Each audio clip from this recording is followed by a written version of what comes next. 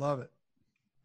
Hi, this is Debbie Dashinger. Welcome to Dare to Dream. I've been on air and on podcasts for 13 years. This is an award-winning podcast, both from the People's Choice Awards as well as the Webby Awards, which makes me very happy and proud to say, and I have you absolutely to thank for that. So what do I do out in the world? I'm a visibility media shaman. I help you to write a page-turner book. I take authors to a guaranteed international bestseller status, and I teach you the ultimate visibility formula, how you can be interviewed on a radio and podcast and get mad results.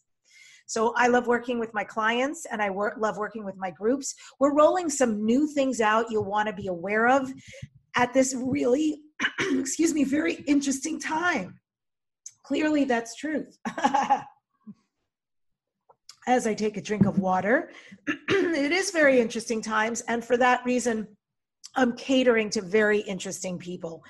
And so if you are somebody who's always wanted to write a book and you're sitting at home bored out of your gourd, and it really is your time to get your message, your story, your whimsy out into the world, let me take you there. I'm coaching people right now through a group membership, and you go to my website, DebbieDashinger.com/visible visionaries. And we've got monthly rates. So if you want to just join for a month or a couple of months, you can come on in. If you want to do a month program, obviously major super saving. And I've priced this literally for this time. I've never had prices like this, but I'm here to serve. I'm here to help you finish your book, get it from inception to the finish line. So DebbieDashinger.com/visible visionaries, write your damn book. And the other opportunity that I have for you is for those who would like to only write a chapter or are called to write something about dogs, pets, canines. You can be a vet, pet industry, dog lover. I am rolling out the new book entitled The Ultimate Anthology Book for Dog Lovers. And you got to know that ultimate is M-U-T-T as in mutt. Haha. So unless you're covered from head to tail in dog hair, life ain't that good. If you're a dog lover and you'd like to contribute a chapter to the anthology, go to debbied.net/anthology. It's DEBBID.net/anthology. And the show is sponsored by Dr. Dane here in Access Consciousness. They do beautiful energy work out into the world, and we're grateful for them and all the healing that they do. And I've got two guests. How does it get any better than that? I'm so fortunate today to have two guests on the show, my treasure. And we're starting out today with James Robillata, who's an author, speaker, coach, MC, and entrepreneur. He wrote the book, Leading Imperfectly, and he speaks internationally about authentic leadership, vulnerability, and storytelling. His clients include, amongst many, Amex and GE as in General Electric. He is also a life coach and hosts his own event called Living Imperfectly Live. His goal is to help attendees start living the life we say that we want to live. If you'd like to find out more, go to his website at his name, except it's a little bit of a robo. It's JamesTRobo.com. James, welcome to Dare to Dream. It is so wonderful to have you here, my friend. Debbie, how are we doing today, friend? You look enigmatic today. Oh, what does that word mean? It sounds good. You're an enigma. You look. You're a ray of light. I always love spending time with you, Debbie. From when we met just a few weeks ago, I just enjoy. I can't have a bad day when you're hanging out with you. Right on. Thank you. Yeah, 5 healthy weeks ago we met, and who would have thunk it, right? But you were, same right back at you, James, because you're riveting on stage, and I have so many questions I want to ask you.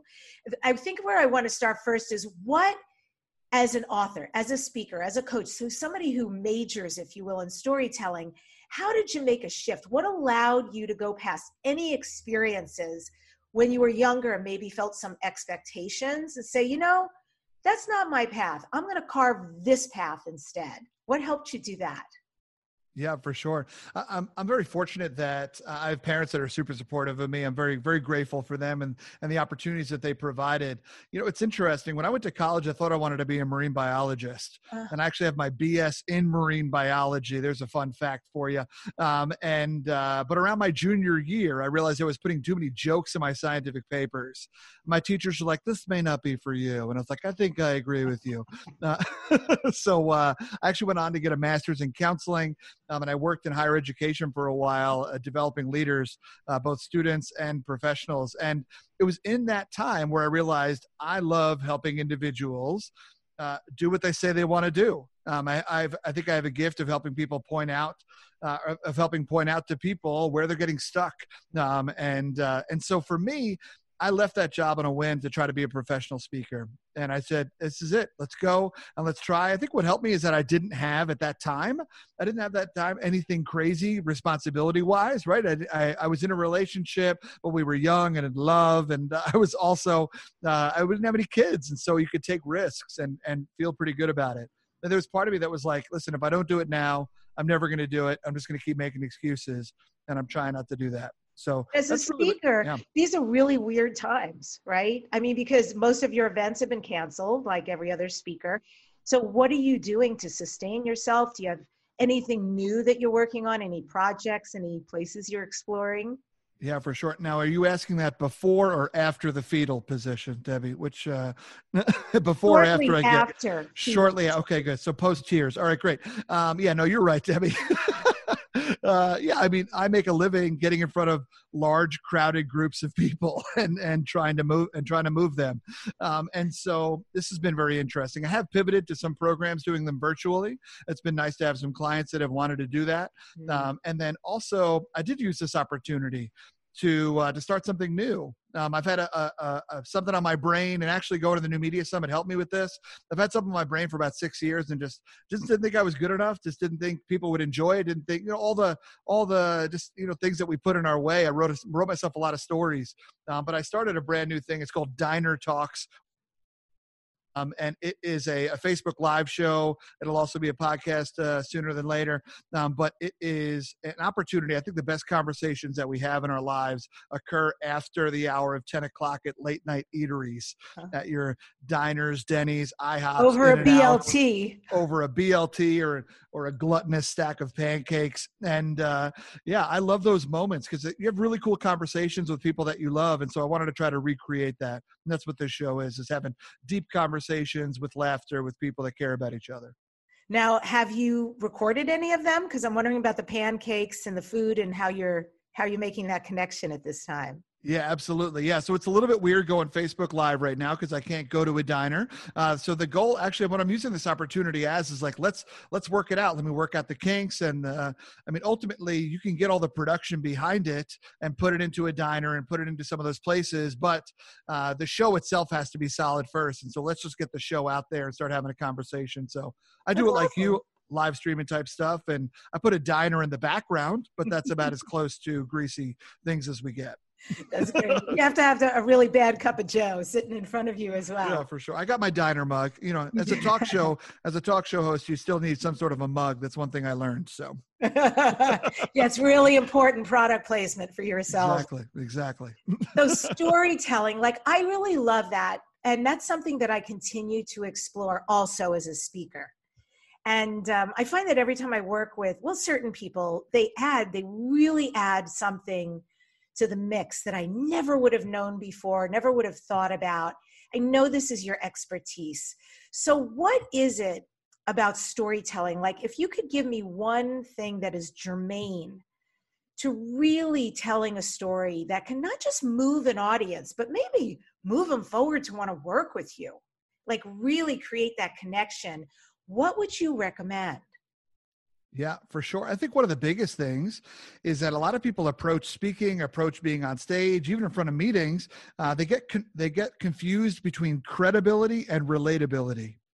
And credibility is your degree, it's your job title, it's how much money you made in Q4, it's like that kind of stuff. But relatability is what you learned from that degree and how you're applying it. It is how you got to that job. It is your slips and your struggles and your entrepreneurial journey, things like that. And relatability is where we see a lot of power in speaking and storytelling, because when we see ourselves in someone else, we believe that we can.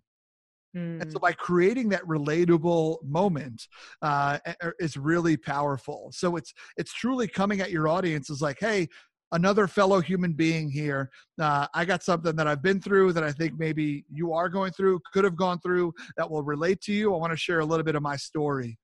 What about emotions when you do that? Because there's different camps on that. And I know you shouldn't be losing it. Like if you're in the middle of a crisis, that is not when to share your story. Wait till you're over it and you've gained the wisdom. But what about in general, the idea of using emotion when you tell your story? Yeah, I think it's every speaker's job to move an audience. And I think it's ideally try to take them on a roller coaster, because for me, my speaking style is I get you laughing and then I sucker punch you in the feels, right? But for me, like I use laughter as a way to lower your barriers, make you feel like, oh, maybe this isn't going to be so bad. And then I sneak attack you with some poignant points. And so exactly what you're talking about, Debbie, is crucial. I mean, ideally trying to get your audience lighter and more comfortable, and realizing that, hey, this person's got us, that we can sit back in our chair a little bit. We don't have to worry about them sucking. And then your emotions come in, but it's letting individuals feel some of those emotions, right? Is it you openly weeping on stage? Maybe, maybe not. But I think if your voice cracks a little bit at a point, then there's some real, people want to see real. You can recognize fake from a mile away. We know what fake feels like. And so authenticity breeds community.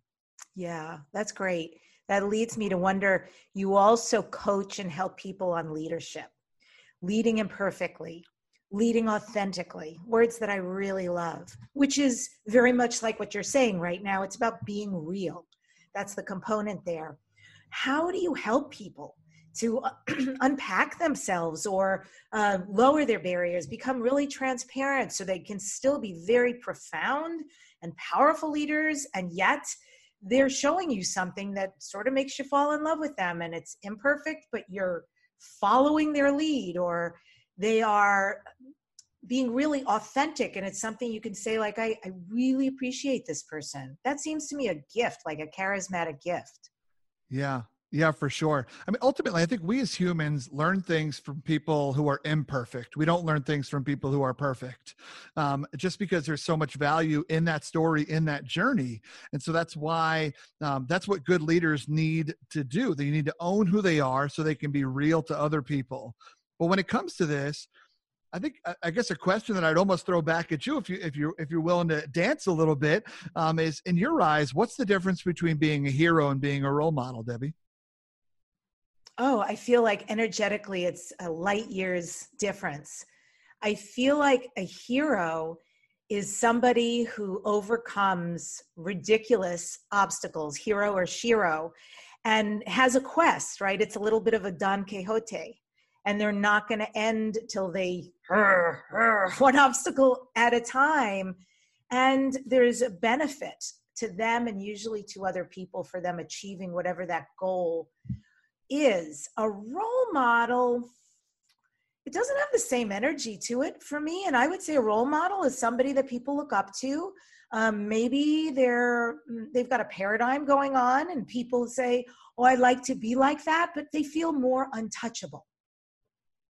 Interesting. I'm so glad we had this conversation, because I think that I almost flipped the two, but I still use the words in a slightly different way. So for me, and I'm so glad that I asked you that, because this is such a cool thing to think about, because ultimately when we teach leadership, I think we want more role models in the workplace and less heroes. Because when I say heroes, I think heroes save you, but role models help you save yourself. And heroes are trying to be like this perfect individual that we see right up there with the cape, and they swoop down and they save the day. But we don't need saving. We need community. And so in that space, like, heroes are kind of up here on this pedestal, whereas role models are down amongst the individuals. The people that I consider role models because I see what they do for others. They make me want to do better. They lead by example. But I also see the times where they slipped and they struggled, and they made me realize that maybe right now where I am is okay. that I'm enough and that I can grow and that I can go. And so that's a lot of what I think leaders need to see, is not like, hey, cool, slap a title on me, now I have to be this thing. You weren't hired because you were the most perfect. No one puts that expectation on you. You were hired because you're the most trusted. And it's very different when we think about how that kind of an individual would attack leading a team. And who would be a role model for you? Who's somebody who really carves out a path that you just think, wow, I would love to be somewhat more like you? Yeah, for sure. I think when I pick my role models, it's interesting. I pick people that are like 3 years ahead of me because the breadcrumbs that they dropped haven't disintegrated, right? Like they're still there, as opposed to some of these hallmark individuals. Like, as a professional speaker, I can look up to the Tony Robbins, the Gary Vaynerchuk, Eric Thomas, like some of these, incredible individuals. And I certainly do look up to them, but they're more like heroes. They're like almost like untouchable, where it's like, oh man, they're just way up on this pedestal. And so I have individuals that I look up to, a guy by the name of Tom Kriegelstein, Mr. Jeff Dess, a couple of individuals like that, or they're just a few years ahead of me, that the way that they think is causing me to be better. And the fact that I can watch them try and fail and try and win is like, okay, maybe I can keep trying, and kind of encourages me to keep them moving. Yeah, that makes sense. So these days, I imagine you're sort of your own role model, quarantining and all of that. What are you doing right now that's unique besides your diner series? What are there ways that you are picking up new habits or making new choices that feel really positive, things you are wanting to bring forward and that are actually creating a lot of change for you? I think one of the most powerful things to do is something actually that we're doing here at home. And my wife and I, it's so simple, but we go for a walk every day, and the walk is an hour long. And in the middle of, my wife is also a professional speaker. So in the midst of Zoom calls and writing curriculum and like trying to record a video and post it to YouTube, we'll check in with each other of like, oh, what do you want for dinner later? Or how you doing? You good? Or hey, can I run this by you? But it's not intentional. And so taking the intention, making the intention to spend that hour with her every day of going on a walk. And we have some hard conversations during that time, but we also have some really cool conversations. It's been a space to dream. It's been a space to check in on our relationship. I think that's been one of the things that's made this quarantine a lot more special, because we live in an apartment, so we don't have green space. There's not many places we can go to hide. And so that's probably been one of the biggest things. And then I would say as far as work-wise, what I'm trying to do is much like you said in your intro, is how can we serve right now? Finances are weird. Budgets are getting cut. People are getting furloughed. And so I've been offering a bunch of free things, and also a couple of like pay what you can things, right? Mm-hmm. Like I'm hosting a virtual version of my Living Imperfectly Live. It's going to be a day-long thing on May 16th, and it's a pay what you can, and you can pay anywhere from $10 to $100, and whatever you feel like paying, you're going to get the same exact experience. And so, those kind of things is just shifting a little bit, like you mentioned, kind of shifting some of your rates around for this opportunity that people can have to really try to make something different of their lives. Yeah, so important. Right. Thank you. And that's so great. I love the idea of you guys taking your walk, having your time, your together time. And I'm also in Los Angeles, so I can relate. I do the best I can. I'm in a nice area, but I'm not out in the country. Right. Sure. That would be the bomb right now. And you told a story when I first met you about Shania Twain. And I just thought it would be really lovely for people to hear this story. Would you share? And now for something completely different. Happily. So long story short, friends, at my senior prom, I dislocated my right knee dancing to Shania Twain's Man, I Feel Like a Woman. Now, here's the thing. There's some other details you need to know. First off, that actually occurred during dinner, okay? See, I don't know who the DJ was at my senior prom, but dude was dropping straight fire all night. And you know how, Debbie, normally at formal events, at proms, weddings, receptions, things like that, normally during dinner, they'll like drop it down, play like some smooth jazz or some Billy Joel. No, my man just kept coming with the hits. And so me and my friends were standing around being like, yo, if he's going to keep the dance floor hot, we got to make sure it doesn't get chilly. You know what I'm saying? So we got out there, and I skipped the first meal of my life that night, Debbie. And, and so, man, I feel like a woman comes on. And when that song comes on, you really have two choices in life. You either go hard or you go home. So I went hard. I was jumping around, jumped onto my right leg, and my knee blew out. I then when I fell to the ground, I popped my own knee back in. Oh. I then proceeded to drag myself to the side of the dance floor. My principal rushed over to me and handed me 3 ice cubes. I still don't know if those 3 ice cubes were for my inflammation or for my water. But either way, very sweet man. That's it, Debbie. Yeah, my friends dragged me to the side. My friends dragged me over to some chairs. They helped me get up. They gave me some chicken parmesan. I cried into some chicken parmesan. You know, some of y'all call those Tuesdays. So yeah, but I got back out on the dance floor later because I told myself, I said, James, this is your senior prom, bro. This is like the biggest day of your life, basically. You have a hot date. You need to get out there. And so later on in the night, we were out there. They played the song Just Bust a Move. Only everybody at my senior prom was like, hey, y'all know this song, right? You want it. And you got it. So I played the track. Only everybody at my senior prom was like, hey, just bust a knee. Debbie, that's disrespectful, what they did to me. I gotta say, your date is so lucky. I am amazed the lengths you went to be there fully present that night, not be dragged out on a stretcher. You're right. That is impressive, James. It's funny because we were both lucky, but neither of us got lucky. So, you know, what are you going to do? What are you going to do? But did you ever have to have surgery? I have had surgery, yeah. So it turns out bad knees run in my family. And so I've dislocated my knee a few times and wound up having surgery about halfway through college to try to tighten it down a little bit. So. Yeah, I had 2 knee surgeries myself. I know, good times. I said, I think the running career is over. I'm not going that route anymore. That's fair. You gave it a shot though, and I respect that. That's right. Race walking for me from now on. I can handle it. So Dare to Dream, James, this is Dare to Dream. What are your future dreams and goals? What haven't you done that you'd really love to create or be? Yeah. Absolutely. So a little bit of this Diner Talks with James is a start to that dream.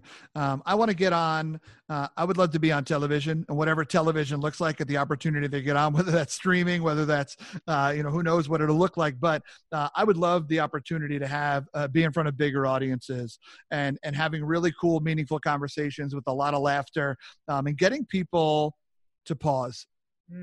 My biggest goal, and I think one of my biggest gifts, is to get individuals to pause for just a moment, and whether it's to pause and think about their own lives, their own patterns, where are they stuck, what are they doing, and so when you pause, you can create that space. But if you never pause and you get caught in the hamster wheel of life, and our patterns just repeat, and we can never pivot.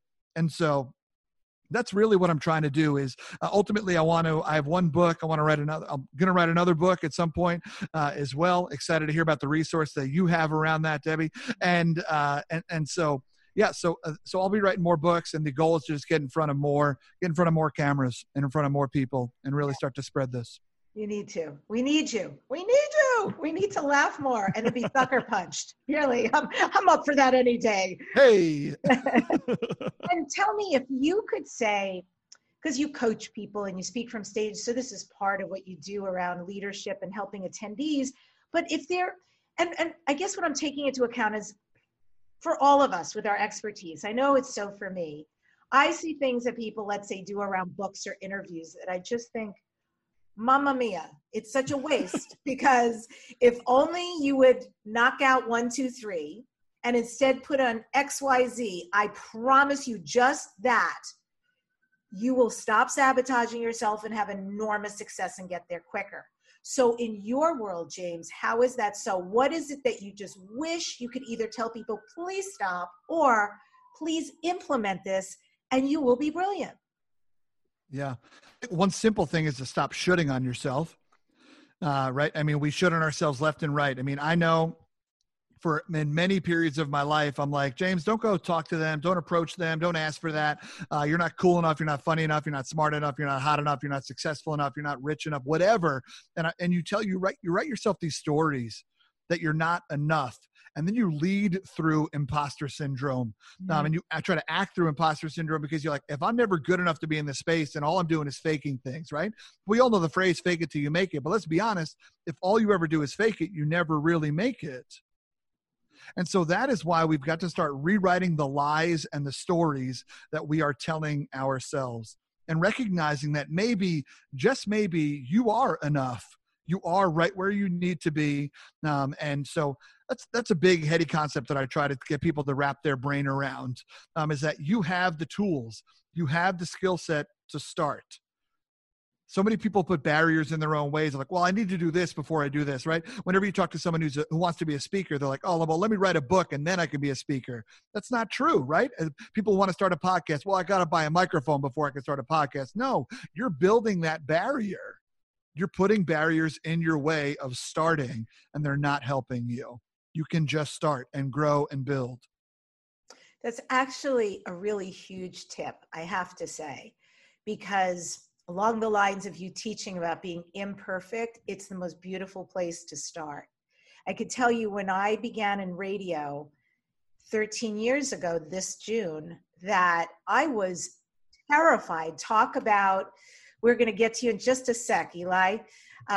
In the beginning, when I first got started, I was so scared. It was like guerrilla radio, working all the equipment, plus I got cans on my head, plus I have people calling in, plus it was a lot.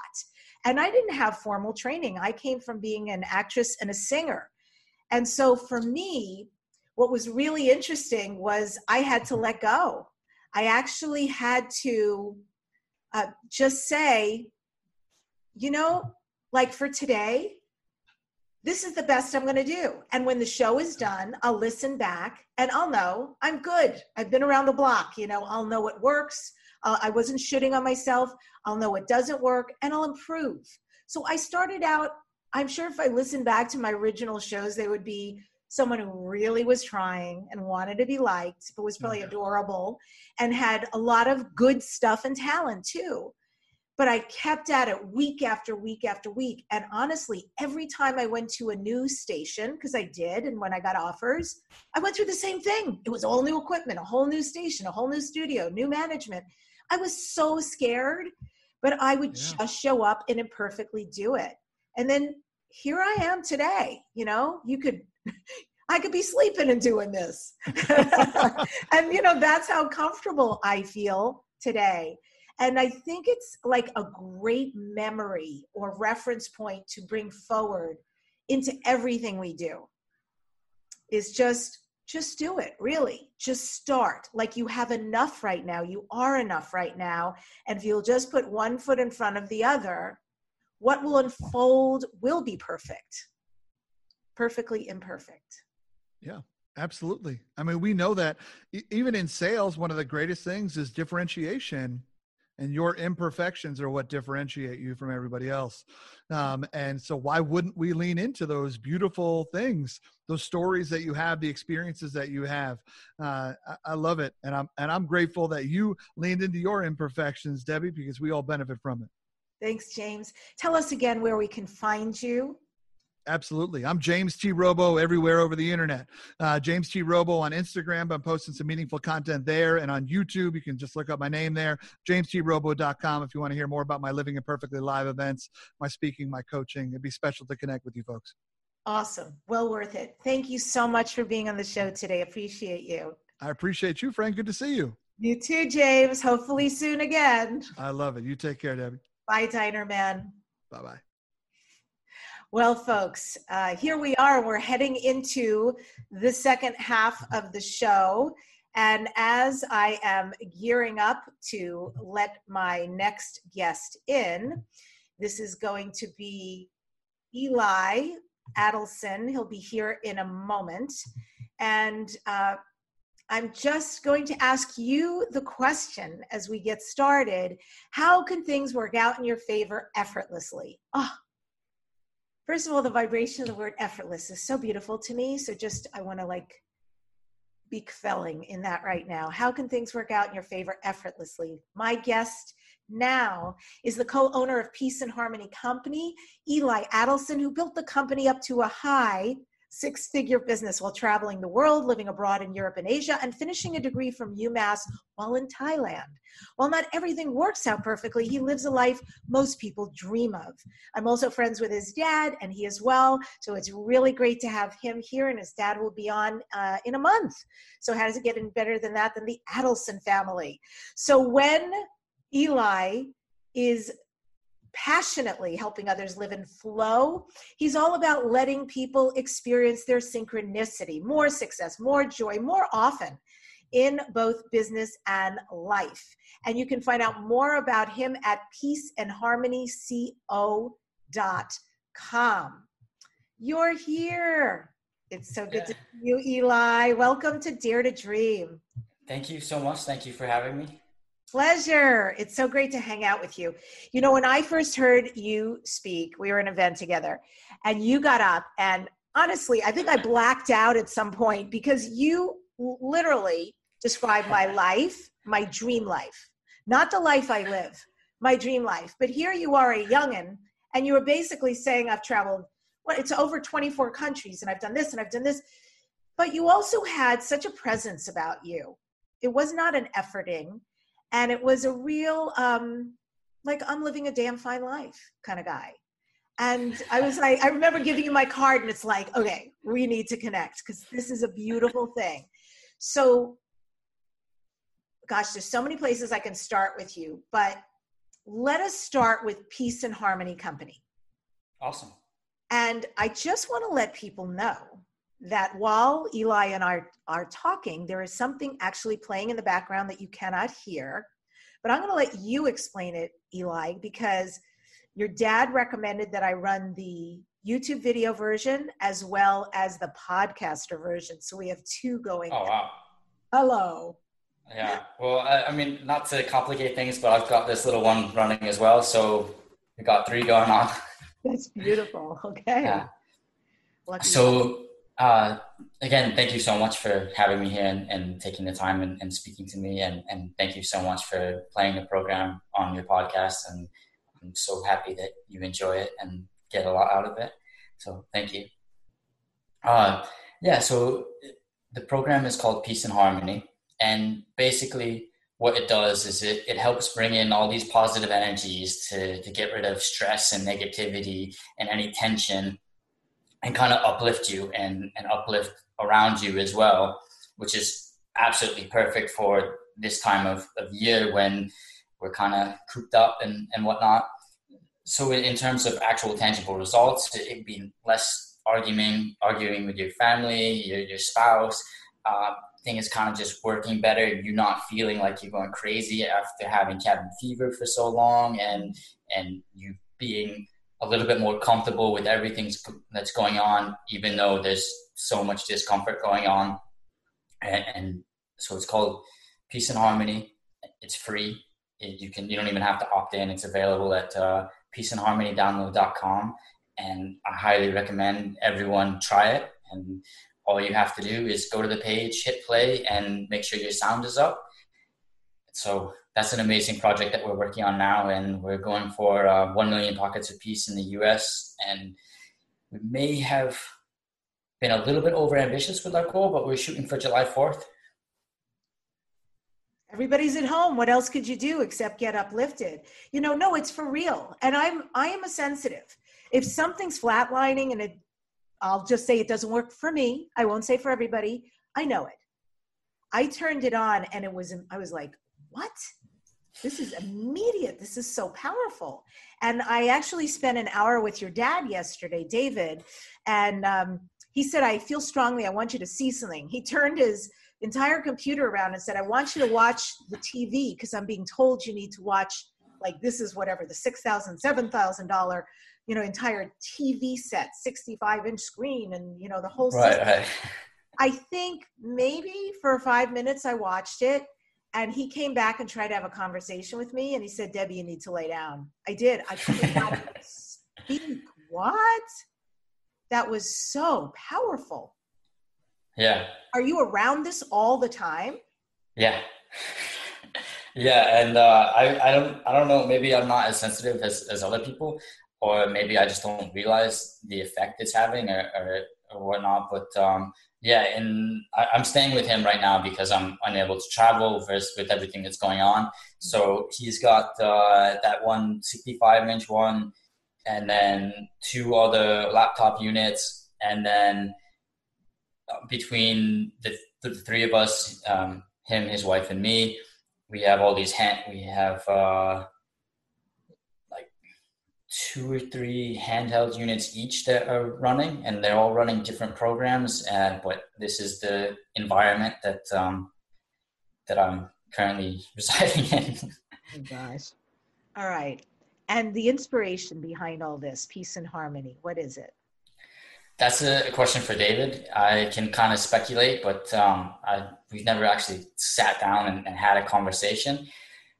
Basically, he is super compassionate and super kind, and really wants to help out the world. And one of his missions here was helping out the world to a certain degree. And through that came these programs and some more esoteric divine connection download type thing. I don't entirely know how it works, but then these came about, and for the last we were working together about 9 years now, around 9 years. We've been working at getting these programs out, and from a marketing standpoint, when you keep coming out with a new program every couple of weeks, it makes it pretty hard. Upgrade. Yeah. So his thing is just creating more and more programs, and I think he's over 700 programs now, and we don't offer all 700. We definitely don't sell all of them. Last I checked, it was over 300 on the store.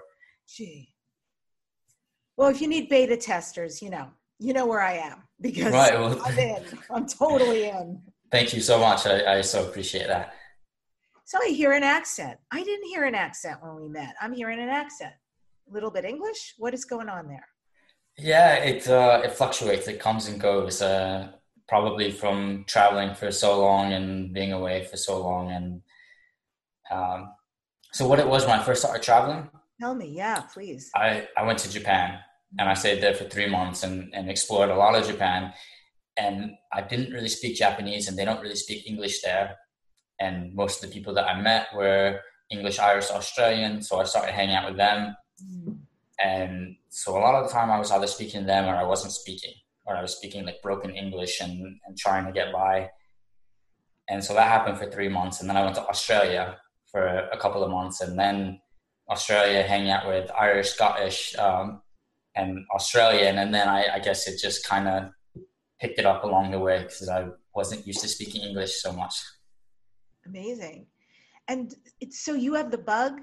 Is it just like traveling is your thing, or tell me about that? And how do you know where you're going to go next? And how do you know how long you're going to stay, or where you're going to stay? Yeah. So I had the bug. I have like a mild version of it now, like I've calmed down as I've grown up a little bit, but basically it was, I want to go out and I want to see the world, and I want to learn about all these different cultures and see how the world works in these different places. And Japan, it's like I was always kind of interested in that. I did Aikido when I was a little kid, and was into anime and whatnot. And so I figured that'll throw me so far out my comfort zone. I don't speak the language, and everything is so different there from anything I'm used to. So I figured if I'm going to start, I may as well just go completely out of my element. So I did that, and then I thought Australia would be fun, and I went there, and it was fun, but it was a little bit too much partying at the time. And then basically as I progressed, I knew what to look for, and so I ended up living in Thailand for 6 years, actually. That's a long time. Yeah. And so from there, I had a lot of jump off trips for visa runs and things like that. And And how I would pick countries is more recently, I would just go to this website called AirAsia, and it's a budget airline for Asia. And I basically just see what travel deals they had, what seemed interesting, what was cheap, and didn't take a crazy amount of time to travel to. So any like under 3 hours, under 4 hours is kind of the limit I set. And then I just randomly pick amounts of time and say, oh, okay, I think based on all my other experience traveling, that if I want to get a really good culture and see a sense of it, then 10 days is pretty optimal. 10 days to 2 weeks will give you enough of a taste. And I don't know why, but I'm thinking about a trip to Sri Lanka that I went to recently. Tell me, please. So I was living in Malaysia, and I needed to do visa runs every few months or whatnot. Basically leave the country and come back and renew for the 90 days. And so you talk to David a lot, and I don't know if you know, but he's really big on Vedic literature, astrology, and that, and like the Ramayana and whatnot. So I grew up with all these stories about it. And there's one story where Hanuman jumps from the tip of India to Sri Lanka to look for Sita, which is Ram's wife, that was captured by the bad guy, Ravana, depending on it. And so I saw these tickets to Sri Lanka for like $120. Wow. And I'm just like, yeah, I'm going there. And then I want to go and look at these places. And there's a footprint of Hanuman when he landed from the jump. And so I really wanted to go to that temple and see what that was like. And that was the whole reason I went to Sri Lanka, is basically to go see that. And then planning that trip, I don't really plan. I just kind of have a loose outline. And so it's like, okay, how much time is it going to take to get to this area? It's called Nirwana Helia. It's in the tea plantations in the mountains. So it's so lush and so beautiful. And it gets cold, actually. And so, okay, so it's going to take a couple of days to get there. Then I want to spend at least a couple of days there. And then I want to kind of explore more of the country. So just adding it up, and it's like, oh, okay. So I think like 10, 11 days will get me to where I want to go. And it's not going to be overwhelming. And I'm not going to start to miss everything in my home in Malaysia. And so it was a good balance. So at this point, I prefer these shorter trips and having a home base somewhere versus just like taking a bag or a backpack or a suitcase and just kind of going for the long haul and seeing how far you make it. And so did you see the footprint? I did. Yeah, it was, it was a little bit climactic, but the temple there was amazing. And I was the only foreigner there. They had tour buses, but it was like Indians and other Sri Lankans. And it wasn't any foreign tourists per se, like any white tourists, which was really cool to see. And then I got the blessing from the monk, and I left a donation. And then I found out that there's 4 places in the world that Hanuman has left a footprint. And now I kind of want to go see the rest of them. That's an awesome quest. I so get that. You know, I was once looking in a magazine. I don't even know where. It doesn't matter. I saw a picture of Cinque Terre, which is in Italy, and I lost it. I just was like, I don't know where that is in that country. I have to go there. And that was literally what got me to Italy.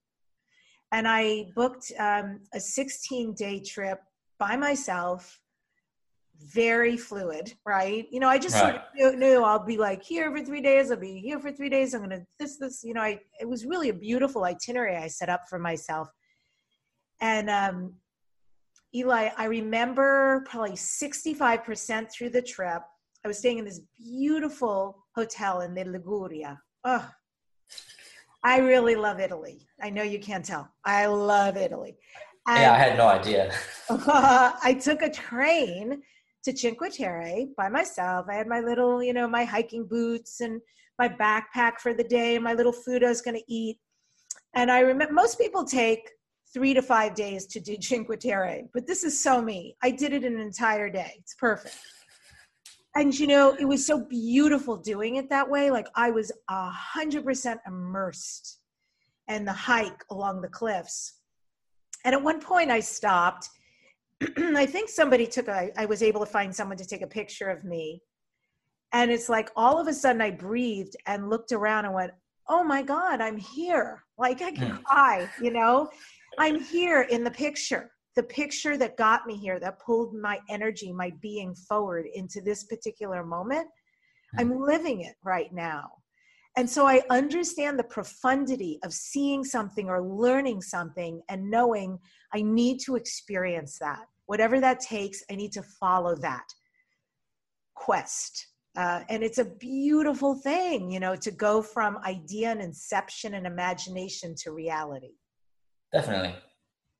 For sure. And I know you went to Costa Rica a few months ago in November or something like that, wasn't it? October. Yep. October. Okay. Yeah. And I'm sure that was such an amazing time as well. Yes, it was beautiful. I mean, I went there to do ayahuasca and to stay at a resort for a week and do some very deep, healing work and exploration. And I went to I've been to Costa Rica before. I'd never been to this side of Costa Rica. Really lush and beautiful and very beachy and a lot of surfers. And I had an amazing experience. And it's interesting you would bring that up, Eli, because honestly, the first time I went to Costa Rica, I sort of had judgment about it. And I left and I went, well, it's very peaceful. It is one of the most well-read, smart countries. Very interesting, beautiful fruit and coffee and the people, it's, you know, sort of Switzerland. They're not going to get involved in a war. And I liked all of that. The terrain is spectacular. The people were wonderful, but I just didn't resonate. I tend to be a European gal. And so I was like, this was great. I was here for 3 weeks. I'm glad I did it. Ta-da. But because I went back for this experience and I got to experience a whole nother part of Costa Rica, I got to tell you, I'm kind of in love with it now.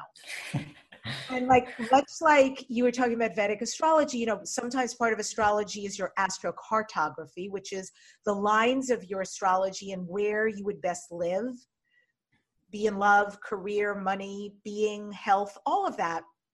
And it turns out I've got a line in Costa Rica.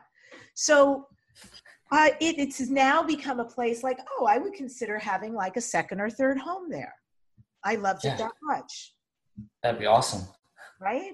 I've never been, so I don't know, but I've only heard amazing things about it. And it's on my list for places to go. And hopefully soon I'll be able to make it there. Yeah, well worth it. And just get your timing down for weather, because it sure can rain in the off-season, right? And I'm used to rainy season.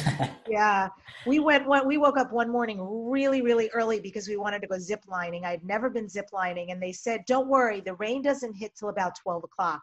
So if you do like an 8 a.m. run, you'll be fine." Well, the gods were not. They were like, "No, we don't." No. The whole shuttle ride for 30 minutes, it was like cats and dogs. And we got there, we hung out and had a coffee and a laugh and a video, and we're like, it's not going to happen. So yeah, next time though. Next time.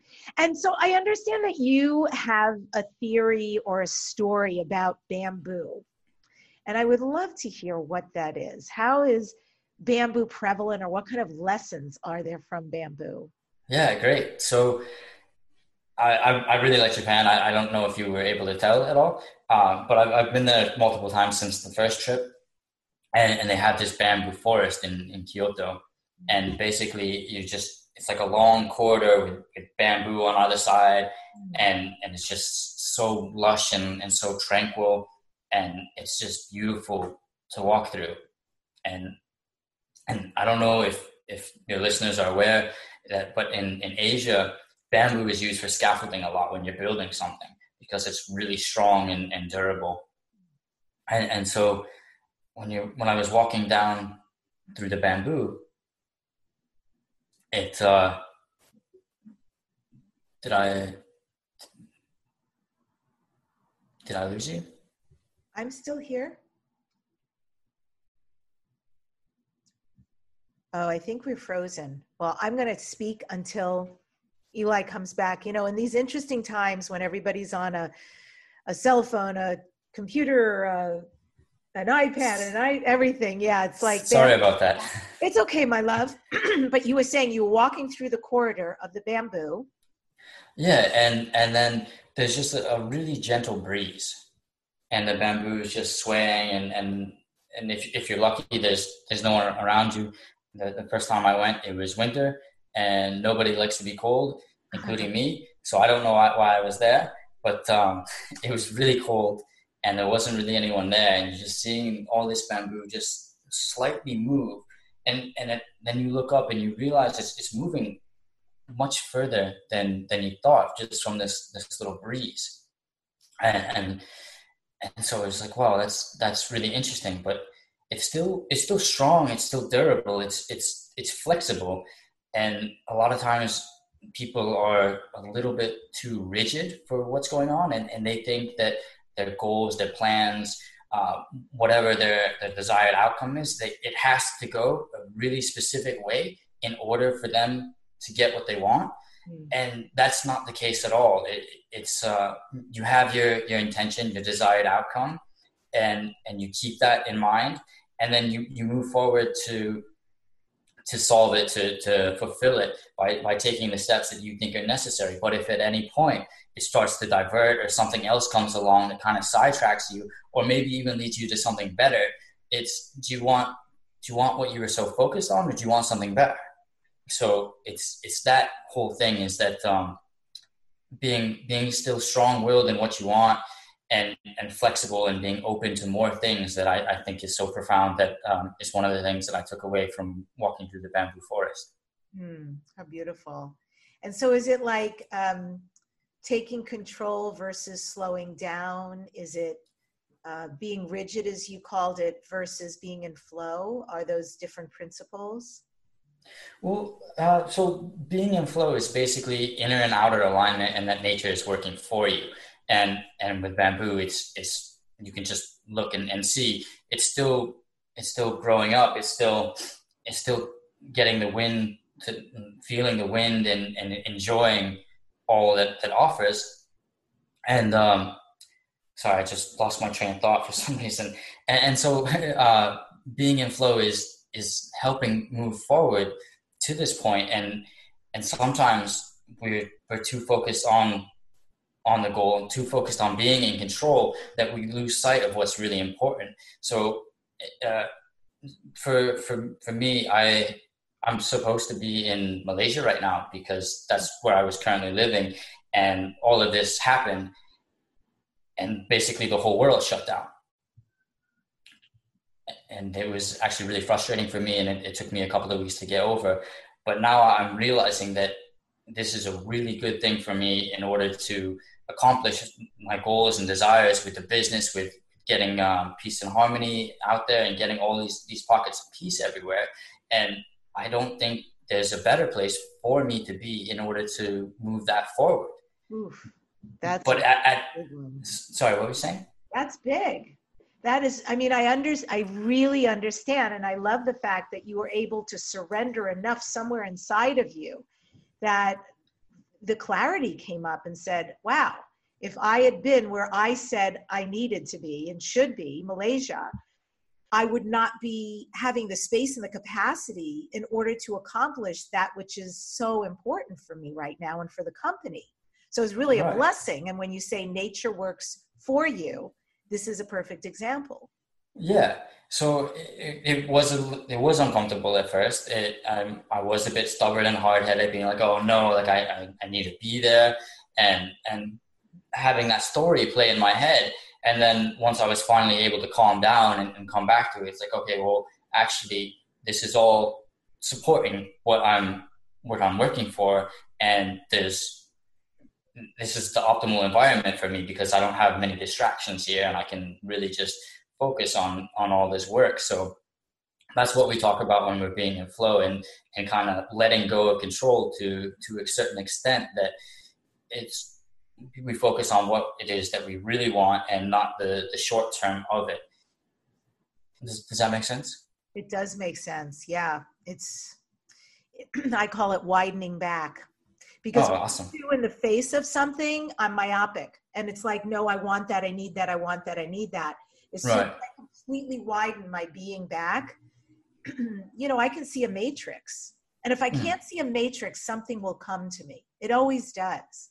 And it's really like important principle. That's my flow, if you will, for me to remind myself, because I'm a creator, and so Right, I right. have to remember some of my most potent creations come when I let go of the reins, when I let go of just let something happen, and it may end up more magnificent than I could have dreamed. Yeah, that's awesome. And that's what we're talking about when we're saying to when you get in flow and to why letting go of control or slowing down can actually help speed up your progress is because if you're constricting all your all your creativity and being like, I need this graphic this certain way, and now it's getting frustrating. But then as soon as you let go and then start to explore into all these avenues, and then things kind of just start to work out, and you come up with something even more beautiful than you had imagined before. Yes, I love this. Letting go of control to speed up progress. Woof. That's a right there, like a It, marker, right? If you can do. yeah, if you can do that, it can be difficult. It can be difficult. One of the ways to do it is just we have this red balloon technique. Do you mind if I share it real quick? Please, I'd love it. So I mean, we're big on like meditations and that sort of thing, right? And if you do a meditation, first thing in the morning is always good. If you can't do it first thing in the morning, whenever you can do it is better than not doing it. So you just kind of close your eyes, and whatever you feel is holding you back or weighing you down, you just kind of gather all that up, and above your head you have this big red balloon, this empty red balloon, and you just start filling it up, breathing up all that garbage, all that energy that you think you need to be constricted and act in a certain way, and you just keep breathing all that up until the balloon is full. It may take a couple of minutes, it may take a couple of seconds. It depends on how you're feeling, what's going on with you. And then once that balloon is full, you just close up the top and let it drift away, and let it slowly start to drift away. And it just gets further and further and further and starts to fade away, and just keeps going until it completely disappears and it doesn't exist anymore. And then you just take a minute or two and then open your eyes and come back and see how you feel. And then you can approach whatever activity in that new way regarding this. It's like, it's okay that it doesn't work out exactly the way you want it to. I love that. That was really nice. Yum, yum, yum. And very simple. Thank you. Thank you. Thank you. Wow. Yeah, this is such a good conversation. It's such a relevant conversation right now. And one of the things, Eli, that you do out in the world and that you also help people with is how to align ourselves with our true calling, which I really appreciate, because we've got goals, we've got visions, we've got decisions, and then we've got this unique calling. And so sometimes they're aligned, sometimes they're misaligned. I actually feel like people right now are feeling that more than ever. There's the contention of people like, I hate my job. It sucks that I don't have money right now. Maybe I'm not working at that job, but I really hated that job. So it's great to have this time. And then there are people like, I'm really reevaluating. I mean, I love everything I do, but I'm a major reevaluation. Not like I'm leaving the podcast. I don't mean that, but I know there are really deep, frankly, healing principles I want to bring into my life. As even regarding being a healer, stepping way more into that shamanistic aspect of who I am. And so that idea of aligning with our true calling, or releasing our earrings in real time. That works too. Right? I'm really winding back. How can we make that happen? How can we align with a true goal? And how can we, I just would love some guidance there. Like, what do you do? What do you know? Yeah, I got another meditation for that. Okay. So what I I do is intention based. And I know you've talked to other people about intentions and about how important they are. And I definitely agree with all of that. So lately what we've been doing is you can do this by yourself. You can do this with your team. It doesn't matter. We've been doing these team intention meditations every day for about 15 to 20 minutes. And what we do is we set our intentions. So for that meditation, it's more business intentions, but then if you're doing it on your own, any personal intentions you have, like so what kind of impact do you want to have on the world? How do you want to show up for people? What are the experiences that you want to have? And whatever your goals are, I suggest writing it down because it helps solidify it, and then you can always look at it for reference. And then once you have those, you say, okay, so for example, one of ours is the 1 million pockets of peace for the US by July 4th. So now we meditate on that intention. We focus on pulling that and creating that. And one of the ways we do that is by framing it as if we already have it and feeling how we would feel when we already have it. So when we have these 1 million pockets of peace for the US, how is that going to make us feel? And for me personally, that's huge. Like, I get excited thinking about it. And then there's so many other possibilities that come with it. Like if we can do it in this country, then why can't we do it in Brazil, in India, in Europe? There's no reason we can't. So it opens so many avenues up that you can go and explore, and you just focus on that for a couple of minutes and put your attention on how it feels when you already have that. And then after a couple of minutes, you come back, you open your eyes, and starting your day like that is so profound. It's so huge because you're already excited. You're already motivated about what it is that you want to do. That's beautiful. So now we've learned the red balloon technique, and then we have learned the intention setting meditation, which you can do with your team for business. That's fantastic. And especially, anybody who follows, gosh, I want to get it right, but I'm quite sure it's Lynn McTaggart who did the intention experiment. Genius, The Power of 8, where she got 8 people together to pray for somebody and hold an intention for somebody, and miracles happen. I have to say, I became part, one of her workshops, I was in one of her groups, and they held an intention for me, and things literally changed when I walked out of that room. So there is great potency here. And so you can do it alone, but you could also do it as a team. And what I also like about the team piece is that even though you're meditating independently on a group decided intention, look, energy is everything. So there's got to be a synergy that gets created amongst people. And I would imagine people get along a little better when you've got that going on and you're not even working at it. Right. And it's part of work. And if you're someone like me who doesn't really like working, it's perfect. But yeah, no.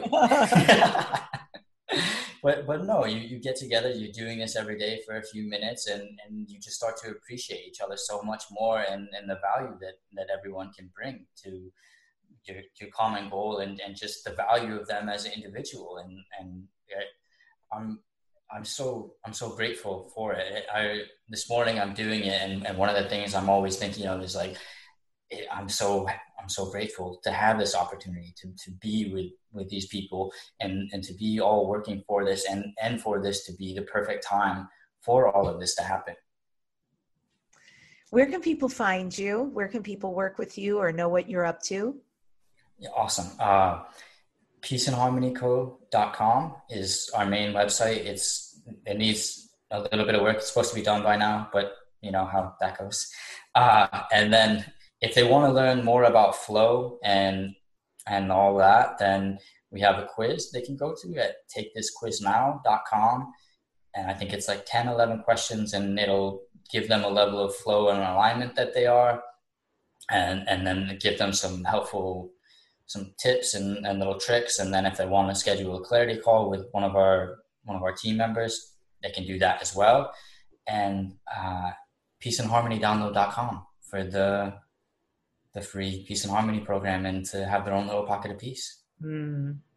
This is Dare to Dream, Eli. What do you next dare to dream? Oh, I've got big goals. 1,000,000 pockets apiece for the U.S., and then I want the same for Brazil and India, and I want it to spread all around at a viral rate, and definitely create a more harmonious world. Thank you. And it starts with just being at home and being with the ones you love, and having the least amount of friction as possible. I appreciate you so much. Thanks for coming on the show today. Thank you so much for having me, Debbie. I appreciate you taking the time and speaking to me, and thank you so much. Pleasure. More to come. And I end today's show with this quote from Chrissy Jammy. To share your weakness is to make yourself vulnerable. To make yourself vulnerable is to show your strength. Subscribe to the Dare to Dream podcast and hear this #1 weekly transformation conversation. My upcoming guest is Robert McPhee, founder of Excellent Decisions and former director of training for Jack Canfield, as well as third time on her show, Dr. Sue Morter will be here again. She's amazing and transformational, and I know we're going to be having one of those conversations. If you love the podcast and you would like to see me and my fabulous guest, go to DebbieDashinger.com. I'm going to take you to YouTube instead. Go to youtube.com/Debbie Dashinger. YouTube.com/Debbie Dashinger. People have been loving seeing us and enjoying the show that way. And remember, if it is your time and I can be of service, if you have a book to write, but you don't even know how to get started, join my group membership. It's DebbieDashinger.com/Visible Visionaries. I am taking people from the inception of their book to finished and done and published. And if instead, or you would like to write a chapter because you're a dog lover, or you're in the pet industry, canine, vet, service dog, there's so many different places for people who love puppies. I've got a book that is rolling out. It's a compilation, and it's called The Ultimate Anthology Book for Dog Lovers. And of course, ultimate is spelled mutt. Ultimate. And it's positively fabulous. And if you'd like to write a chapter, go to debbied.net. It's DEBBID.net/anthology. Join us there. I'm taking you through the entire huge experience, including taking the book to a guaranteed international bestseller. I really am here to help you be visible out in the world, to get out your message and your story. So if it's a book, go to DebbieDashinger.com/Visible Visionaries. And if it's a chapter about a dog, go to debbied.net/anthology. And just remember, the secret of success always is having the courage to begin in the first place. Thanks for joining us today on the show.